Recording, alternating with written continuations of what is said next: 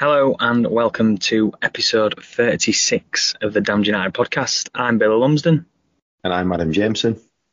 And Leeds United are on quite the run at the moment. 8 wins from 8, another one at the weekend, 2-0 at Plymouth. And unlike the number 36 ads, Tom Lees, Robbie Gotts, Malik Wilkes, Richard Naylor, Matthew Kilgallen, Mark Wilberforce, Jonathan Lund, David Martin, Leeds are actually on a stonking bit of form at the minute. The worst thing is that I don't even know some of those players you just mentioned. Mark Wilberforce seems like a Leeds United signing from Star Wars or something like that. Wilberforce be with you. Yeah. The force is with Leeds United at the moment. Well, yeah, it certainly is. Do you want to start with the wonderful 2-0 victory at Plymouth? It was like, I say wonderful. I think the main thing was getting over the line. 8 wins from 8, as I've already mentioned. But the pleasing aspect of that was very similar to that Norwich game not long ago. 1-0, same period, half time came and gone. Plymouth came out of the traps very much like Norwich did. I think, if anything, they probably looked more threatening than Norwich in terms of going forward. But again, chances created, and I think there was a couple of balls that were nervy that were flashed across goal. But other than that, nothing that troubled Ilan Meslier too much. And I think that'll be, again, one of the most pleasing aspects is, even though we were under the cosh a fair bit, Plymouth with the tails up in front of the home crowd, we never really looked again like conceding, and that's a real strong sign at this point of the season.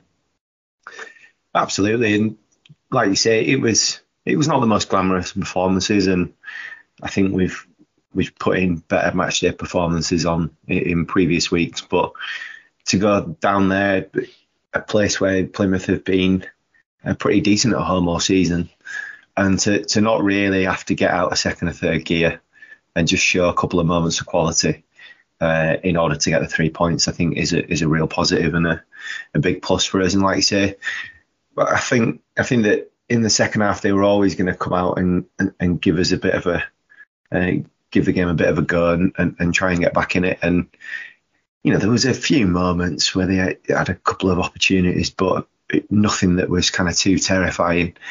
And yeah, we just weathered the storm again. And again, Rutter shows that piece of quality that I think was the big difference between the two teams on the day, and that it was a pretty even game, but in those moments where you need it, we were able to show our class and quality and produce those moments for the goals. So yeah, another big plus. Can't remember what losing's like, to be honest.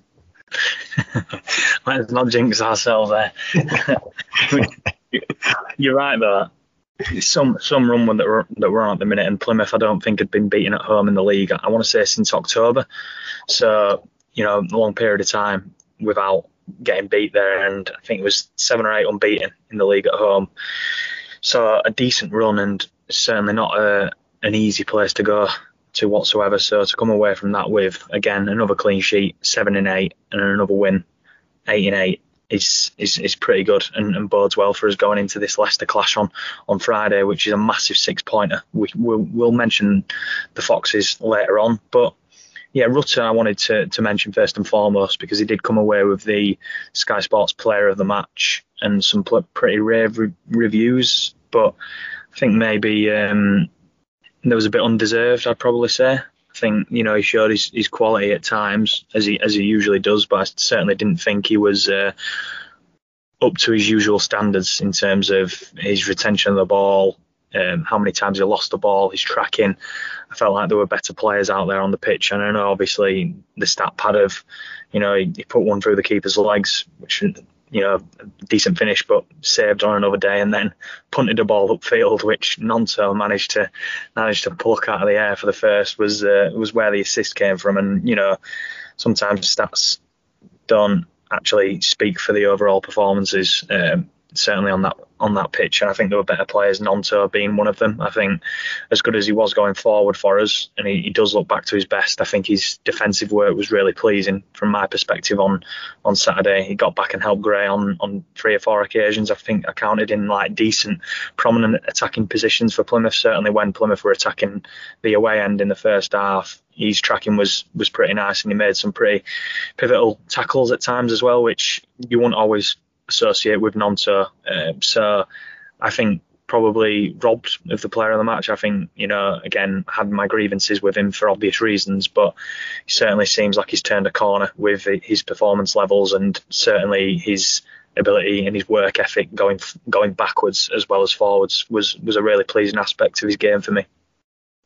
Yeah, firstly on Rutter, yeah, he could have, the man of the match could have been given to Nonto quite easily, and probably rightfully so. I think you point out that Rutter's arguably had more standout performances in a league shirt, but I think he was just doing what he does really. He actually megs the defender as well, not just the goalkeeper. So it was a double meg. It was a double meg. So sweet. Yeah, so sweet. Double meg nuts.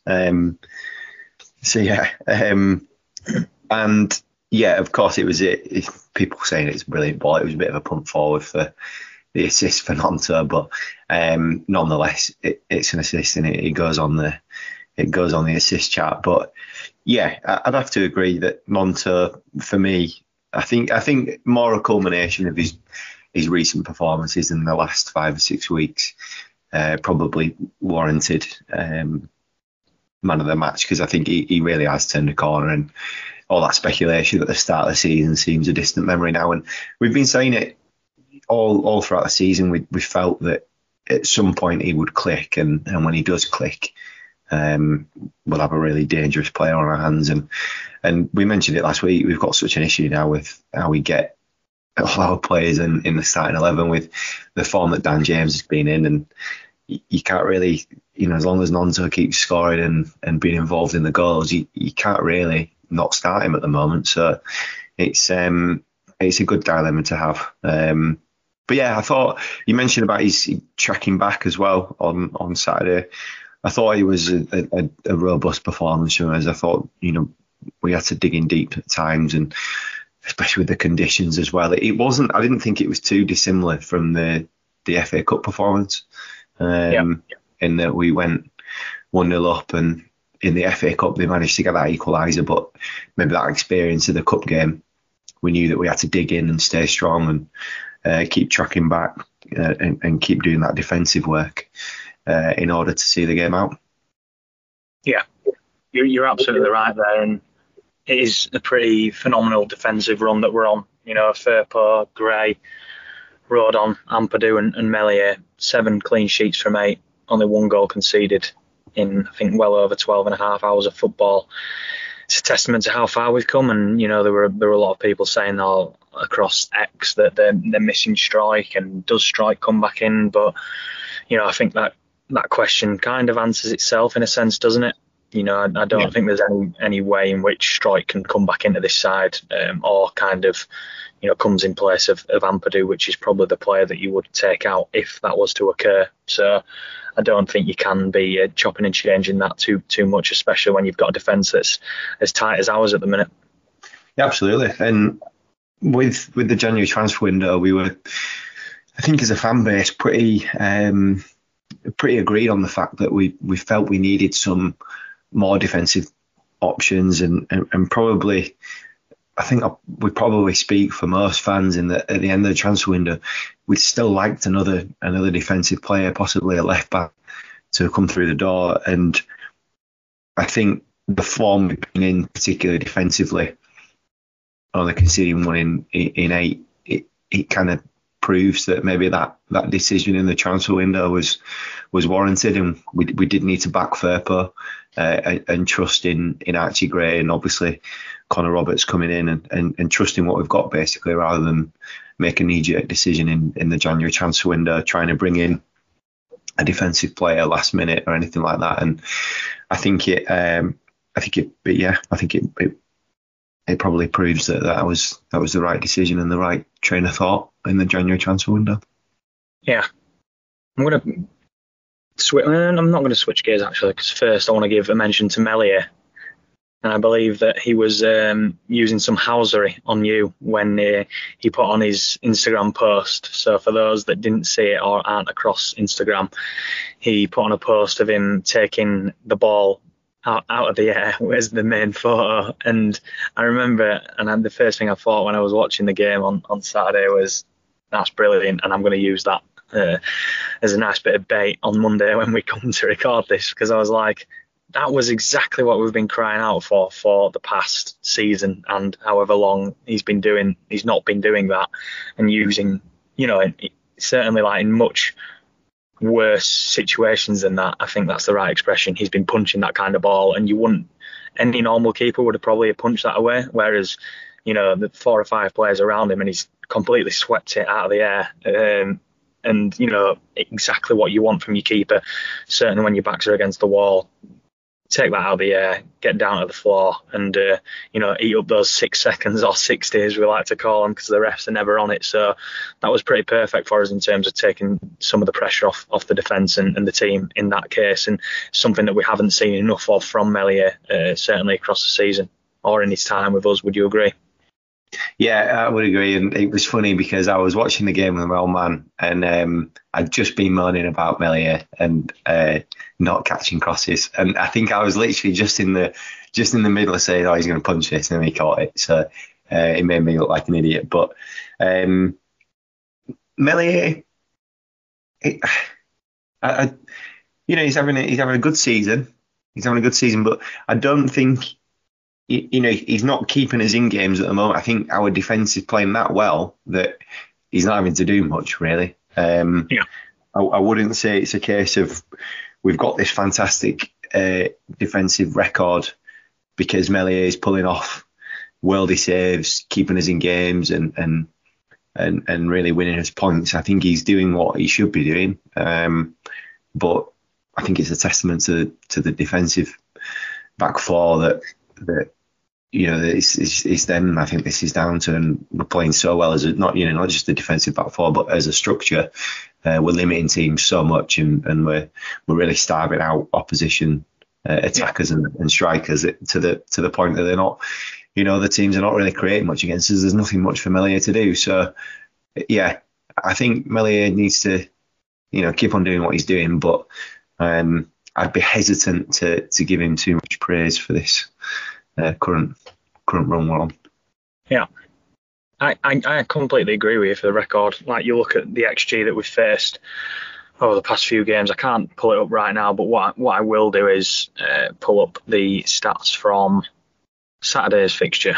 So whilst you do that, me and my dad were having a discussion. We were saying, has Melier from the point we first saw him in that, it was an FA Cup game away at Arsenal, wasn't it?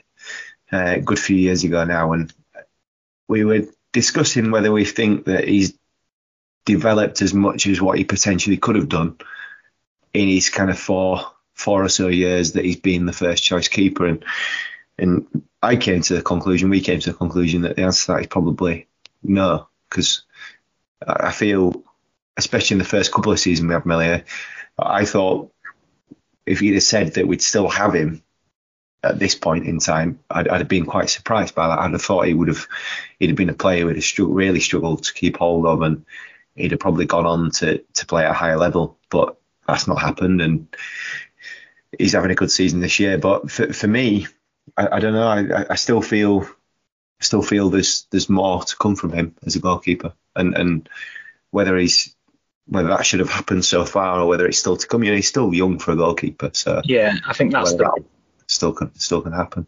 I think that's the most important point you said there as well. And while we've been critical of him in the past, I think it's worth noting again with like a lot of our players that they are still quite young. I think there's a lot more expectancy on players now to perform at their peak, or certainly a much significantly greater level when they're at a young age than ever before because of like the fitness levels, the way the modern game's developed, when I don't necessarily think that is always the case. I think, there's still plenty of proof in the pudding that, players do develop. They learn new trades as they grow into the game and they get older naturally, like anything in life, really. As you play more and you gain more experience, you become a better player. And I still think there's a level of that with Meslier. And let's not, make any mistakes as well. He's still incredibly young and he's got so much experience. He's played over 100 games for us already, a lot of those in the top flight. He's had a lot of good performances, but he's also weathered those spells of, criticism and, periods of time in his life where he's been criticised and things haven't been going way. Like even with his red card this year, he took a lot of stick there and he's come back from it. And, while, as you say, and rightfully pointed out, he's not facing many shots, but he's still part of a team that is one of probably the best team in the league at the minute, alongside with Southampton, and he's performing, he's doing what he needs to be doing. So again, I think he's learning a lot from the spells and the periods in which he does bad, but he's also gaining a lot from these current runs of form, should I say, as well. So yeah, I'd probably agree with you though, in terms of, would I still have expected him to be here? Probably not. But again, similar to where Nonso burst on the scene, Mika Richards-esque last year, he kind of did that in a period and then almost tailored off. So there was still a bit of noise around him potentially moving on, and then obviously all around like the release clauses and whether he wanted out and this, that, and the other. But I felt like had he maintained his levels that we saw from him when he first started playing, I think it'd have been much harder to keep hold of him. And I think Meslier was a similar time in terms of he was getting a lot of criticism towards the back end of the season, and at certain points when perhaps the summer and the January transfer window could have probably hindered a move for him. Not that he would have gone or would have wanted to have gone, but I think there's an element of that that's played into it as well. Yeah. No, it's interesting, and we got to take everything we say with a pinch of salt. We're unbeaten in 8. We've conceded 1 goal in 8 games, and here we are sat moaning about the keeper. Exactly, yeah. 7 clean sheets, never mind. Never mind. We spent too long. People have fallen asleep by now. One thing I did want to ask was, in all of this, we've seen, because I think we got the Southampton narrative pretty much nailed on, and this isn't a pitch to listen more to the Damned United podcast, believe me, but we've had our fair share of decent calls this year, I think it's fair to say. Southampton one being, again, they're on a great run of form. It's not going to last. Everyone could have said that, but even when we were 10 points behind Ipswich, we also mentioned the fact that it's a long season. There's still plenty of time to go, and the two tables compared with each other are brilliant. Before we went on our 8-game winning run to where we are now, and it speaks volumes of just how quickly this league can change. Southampton and Ipswich haven't hit horrendous runs of form. Ipswich potentially more so than Southampton, but it just goes to show that it's a weird old league. Teams beat each other all the time, and you can drop points against absolutely anyone in the league as well. So, while it was a case, I think it was 18, 19 games still to go, there was always going to be opportunities for us to steal a march on teams in and around us. So that was the call, to almost watch out, keep an eye on us, don't get your hopes too down on kind of where we are and where we're going to finish, and just almost take it game by game, which fortunately for a few of us we have done, and we're in a really prominent position now where we're challenging for that top 2. But out of that, we've also got, fair to say, a team full of re-emerging players, and I think we'll put this across a poll, but I'll ask you and put you on the spot at this moment in time. The 4 I can think of off the top of my head would be Bamford, Firpo, Dan James and Willie Gnonto. Which one of those 4 do you think has been most important or played the more significant part in the season as a whole this season? Is this the Leeds United's Red Dead Redemption? Yeah, we can call it that. Yeah, so I think if you just look at the numbers and the stats, it has to be Dan James, doesn't it, for me? obviously the story and the backdrop with Dan James and how he should have ended up here and didn't, and then did end up here and going out on loan. I mean, why did we send him out on loan to Fulham last year? That's a weird one. Maybe Jesse Marshall shed some light on that on Monday Night Football tonight, which I'm sure will be an interesting viewing for all football fans, who will probably realise that they're almost as knowledgeable about football as the man himself. So, but no, speaking more on Dan James, yeah, it has to be. You look at his numbers this season, creating goals, scoring goals. He really has flicked that switch this year, and really started contributing to our attacking outputs a lot more. And I think we all saw in that season that half season under Bielsa, and in the season we stayed up in the second season of the Premier League, we all saw that there's a player there in Dan James who's playing out of position a lot, and he just couldn't seem to get it right when it mattered in terms of finishing chances. But this season, he's obviously worked on that, and whether the new manager coming in has obviously had an impact on that, and tweaked his game, and playing him in his more natural wide position, I think has really benefited him. But yeah, he's really flipped the switch this year, and has been able to contribute to us a lot more. And I think he represents this season exactly what we wanted to buy in that first Bielsa season when we didn't quite land him in January. This is exactly the player that we were looking to sign, and I think he's been brilliant, and fair play to him, because I think out of all the players that came back last summer, I think Dan James is one that if he'd have turned around and gone, do you know what, I don't fancy this, no one could have said anything, because we just shipped him out on loan for a year because we decided to make a last minute signing in the previous summer transfer window. So if anyone would have left this season and Dan James had been one of them, you'd have just have to hold your hands up and say, yeah, it's not worked, fair enough, you move on. But he's come back in, got his head down, and I think he's brilliant. I think he's been one of the best players in the league, which, to say that he can't get back in the starting lineup at the moment, speaks volumes about the quality of the team at the moment. Yeah, it really does. And just on the back of that, Dan James, 10 goals, 6 assists this season. So putting up some really good numbers as mentioned there. And yeah, I think this is a really interesting one, because I think it depends kind of where they've been before, how much they've been criticised, and where they now are, and what importance they give to that team. And again, as you say, a testament to how well we're doing at the minute that he's struggling to get back in.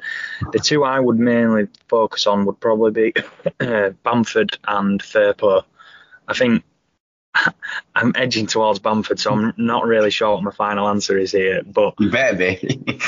Yeah, to be fair, I've died on that hill this year, to be honest. So I just think, yeah, again, you relay his numbers to Dan James. Obviously, he's not played the full season, Bamford, and I don't think you can, expect the numbers to pitch up against him. But I think, as we've mentioned, and I think hopefully you're all aware of how much he brings to the team, other than just goals and assists. Goals obviously being the main aspect of what he's there to do. I think it was evident at the time as well. There was a point when, a few times where Perot lost the ball almost in our half when we were trying to clear our lines, and I was thinking in my head, put it out for a throw on a couple of occasions. I was like, if that's Bamford there, he's just literally popping it off much stronger and laying it off to someone, and then he's getting on his bike, or alternatively he's recycling the ball.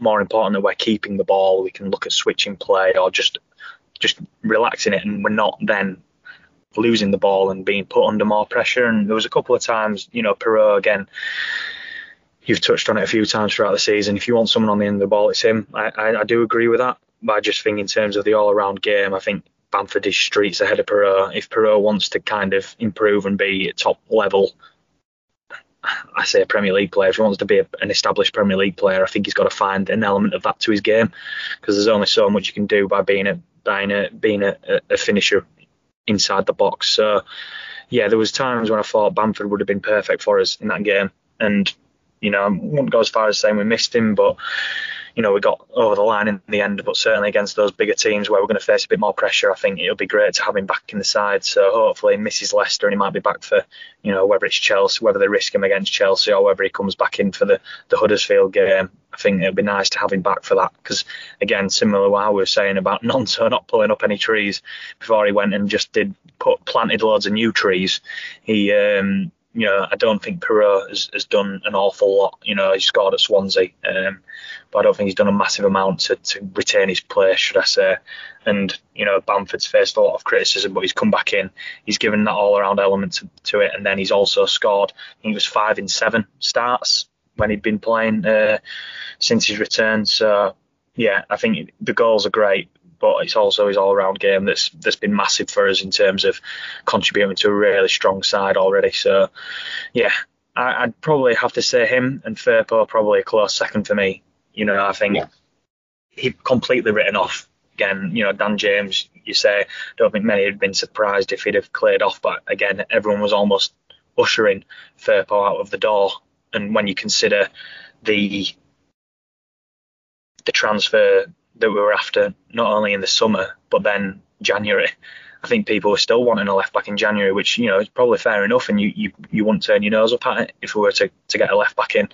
And again, it goes to show how quickly things can change in the course of a year, because, yeah, I think we answered one of Cam's messages around, how often do you come out of the game talking about Firpo? And to be honest, there's been probably a couple of games where you probably have, but very understated, just does the good things, does the basic things really well, defends, and again, his contribution going forward has been brilliant. And I think 5-6 assists since the turn of the year, so brilliantly going forward. And he's not been too bad defensively as well. So I think his re-emergence has almost been as important as Bamford and James, to be honest.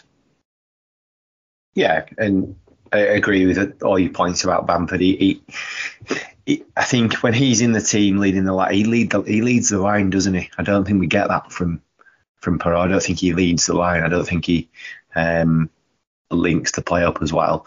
And we look a lot more balanced team with Bamford up front, I think. And it makes me cast my mind back to when Bamford was playing really well and scoring in the Premier League during the first season. And I'm not saying I am comparing him to Bobby Firmino, but I did make comparisons to Bobby Firmino, because I think he's a similar type of striker in that he'll drop deep, he'll link up play, and yeah, he might not score all the goals that he probably should score, and he's not going to finish the season being top of the goal scorer chart. But his overall contribution to the team, the way that they can hold the ball up, link players in, start counter-attacks, I think he's similar to Bobby Firmino, or how Bobby Firmino was for Liverpool. So, yeah, I'm not making that as a direct comparison. That's the clickbait on Twitter, is that? That's straight clickbait. That's the clickbait. Who would you rather have on your side, Firmino or Bamford? But what I'm trying to say is that he's got shades of that, if that makes sense. Yeah. And the way he's rolling the team, I feel is similar. So, yeah, it's been brilliant that he's kind of got back in the side. And I agree. I think once he's back fit, if he is fit, then for me, yeah, he'd have to start again. Perot, he's a finisher. He's a goal scorer. He's a poacher. And I think he'll score goals all day long. I think it's just his, like you say, his overall contribution to the team, I feel is not as much as Bamford. And you're probably right. I think if he wants to play in the Premier League, then he does need to add that an extra element to his game, because you look at all the Premier League strikers that the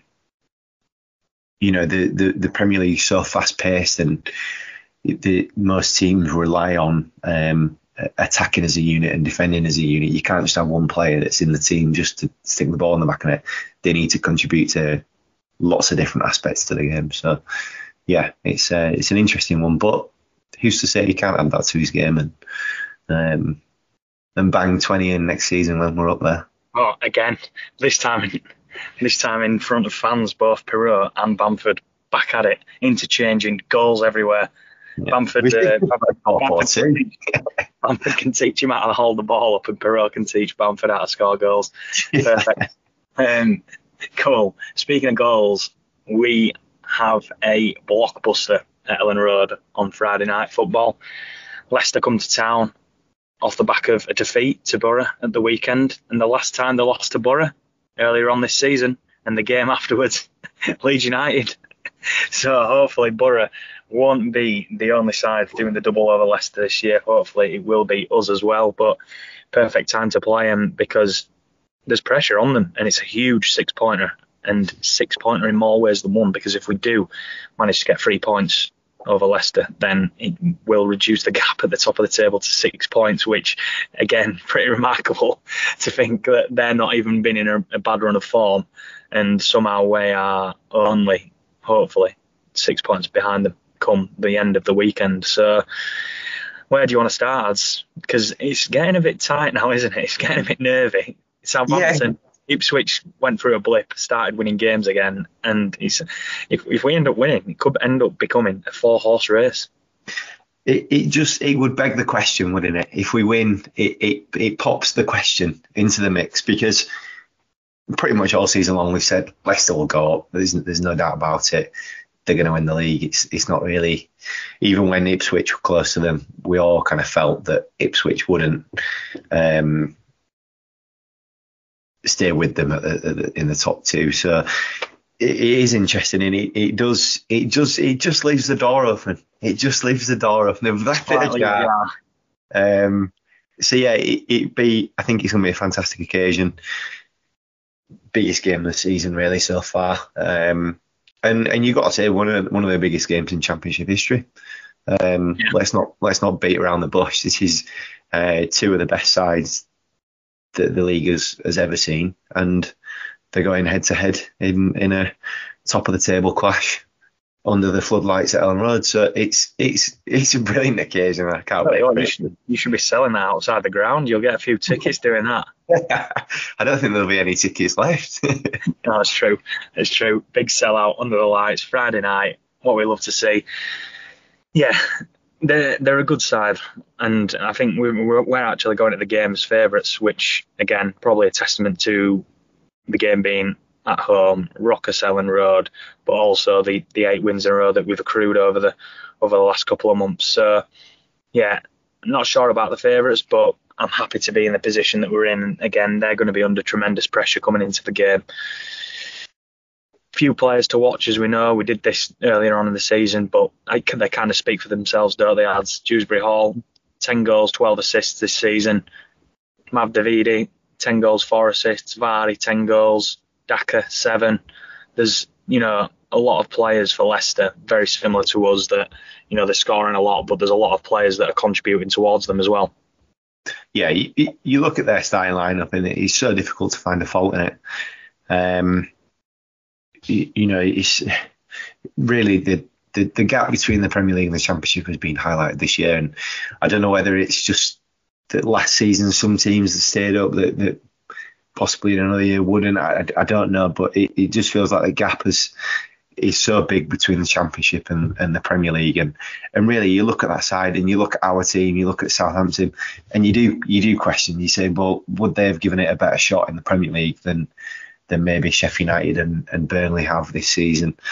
Yeah. So, these are a lot of these players are not going to be playing the Championship much in the next kind of few years of their career. So you think about it like that. You've got a kind of Premier League ready side and lots of quality across the whole lineup. So yeah, it's going to be a cracker, and it's difficult to find a weakness really in their side, to be honest. Yeah, it's difficult to find a weakness, and I think it's difficult to find or understand how the game's going to play out as well. There's been many teams that have come to Ellen Road and sat back.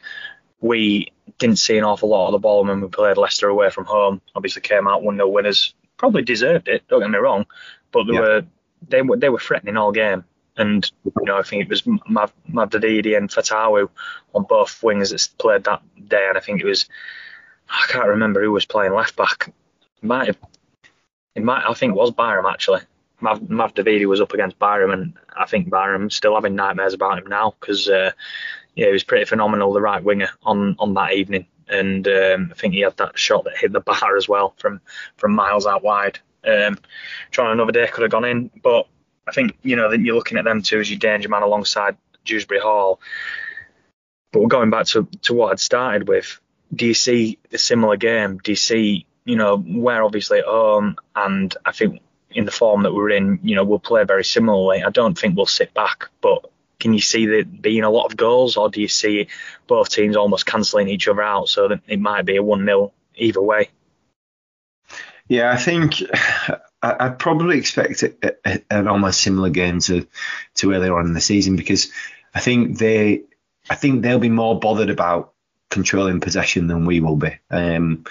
I think if we don't have more possession than the team, I don't think we're a massively. Obviously, in most games we've had more possession than the opposition, but I think it's more for us. It's more about what we do when we do have possession. I don't think our emphasis is on controlling the ball at all times.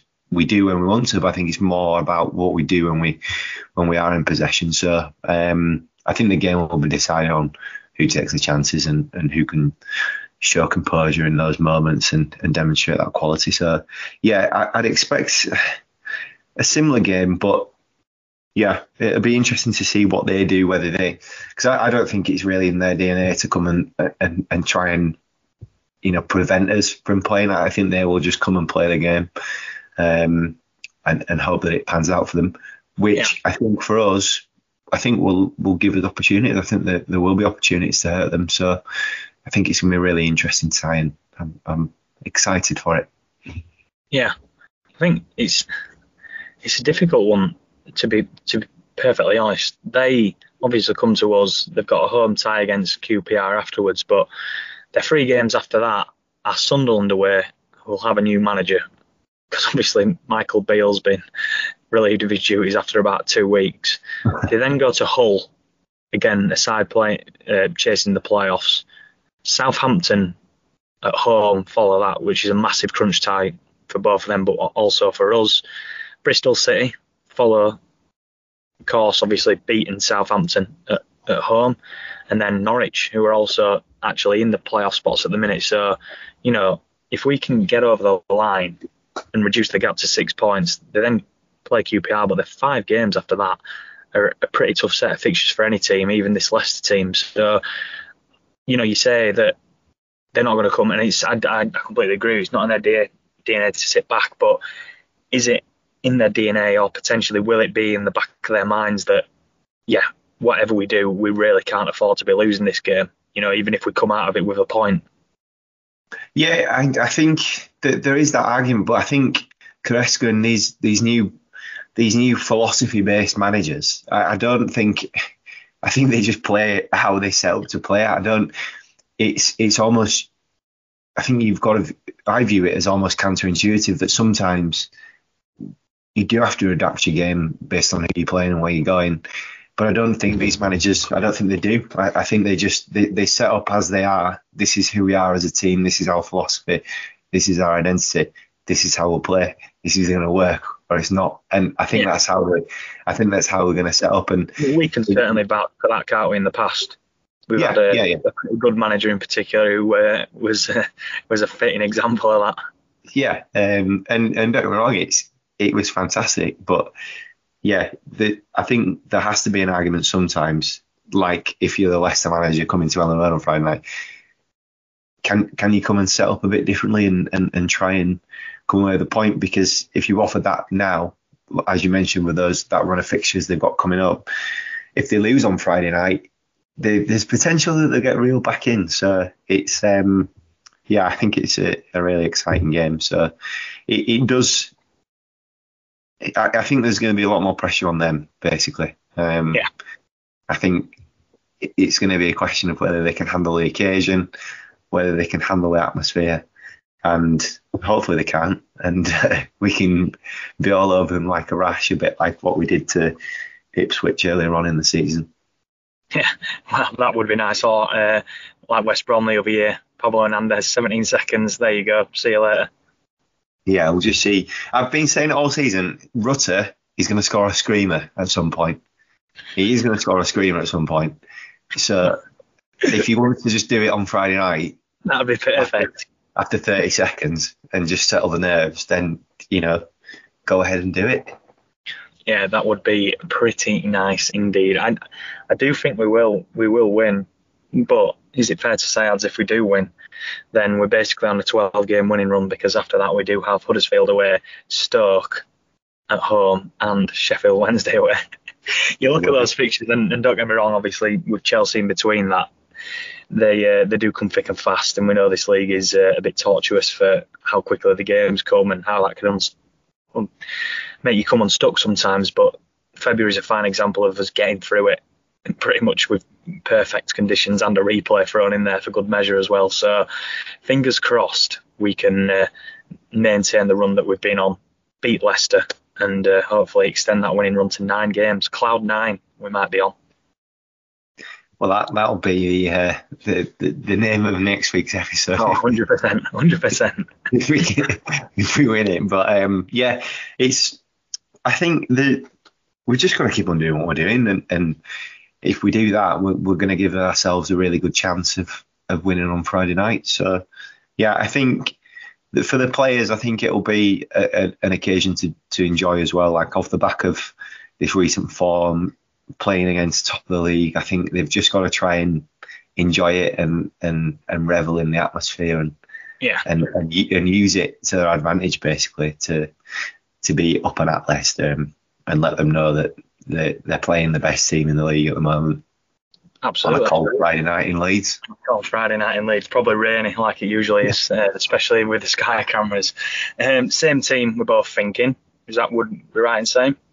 Yeah, I don't see any reason to change it unless, obviously later on in the week we'll find out if there's any goals. But I think he said Bamford won't be available for this game. Yeah, I'd expect the same team, which isn't too bad, but a tricky one for us. Score predictions, still 3 points in it. We both picked up a point.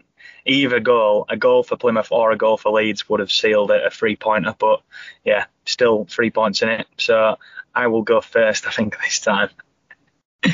I can't see us keeping another clean sheet. I really can't, and I expect a tight game. But I do think we'll win 9 on the bounce. So I'm going to go 2-1 Leeds.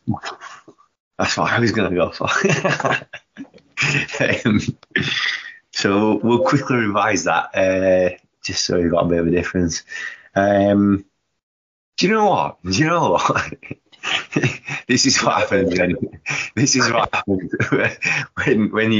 When you win so many games on the bounce, you forget what it's like to lose, and football fans are so. This is what I think defines a football fan more than anything, is that you just forget what it's like to lose a game, don't you? After so long, just like you forget what it's like to win a game.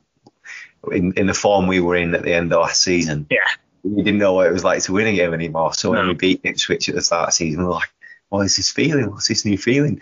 So I'm going to say I think we'll beat him. I really do think we'll beat him. So I'm going to back us. I'm going to say it'll be 3-0. Oh, here we go. He's gone for it. Come on.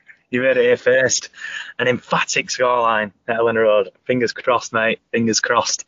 And hopefully we come to you next week, hopefully on Monday, with another 3 points, another win to make it 9 wins from 9, and only 6 points off top spot.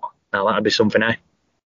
It would be, and it's a great opportunity for us. But if we don't win, we're still in a fantastic position. This is the beauty of it now.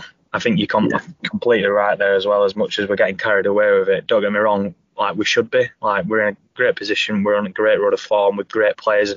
This team in general is such an exciting team and a nice team to be on board with. All the players are laughing and joking. I think they're a very likeable team at the moment, which, you've got to go far and wide to find a team, Bielsa's obviously, but certainly over the last 15, 20 years that's been as likeable as this one and Bielsa's as well. So, yeah, right to get carried away, but agree, even if we're not, we've played ourselves into a brilliant position where we can, drop points here and there and still be well in the midst of Southampton and Ipswich.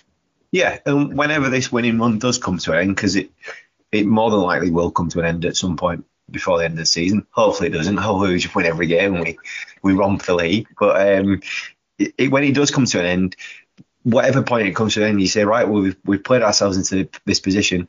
We've got 8, 10, 12 games left now, and it's a mini season now, and we've just got to get more points or match the teams around us in terms of points output from the last 8, 10, 12 games, whatever it is. And we've got ourselves into that position now.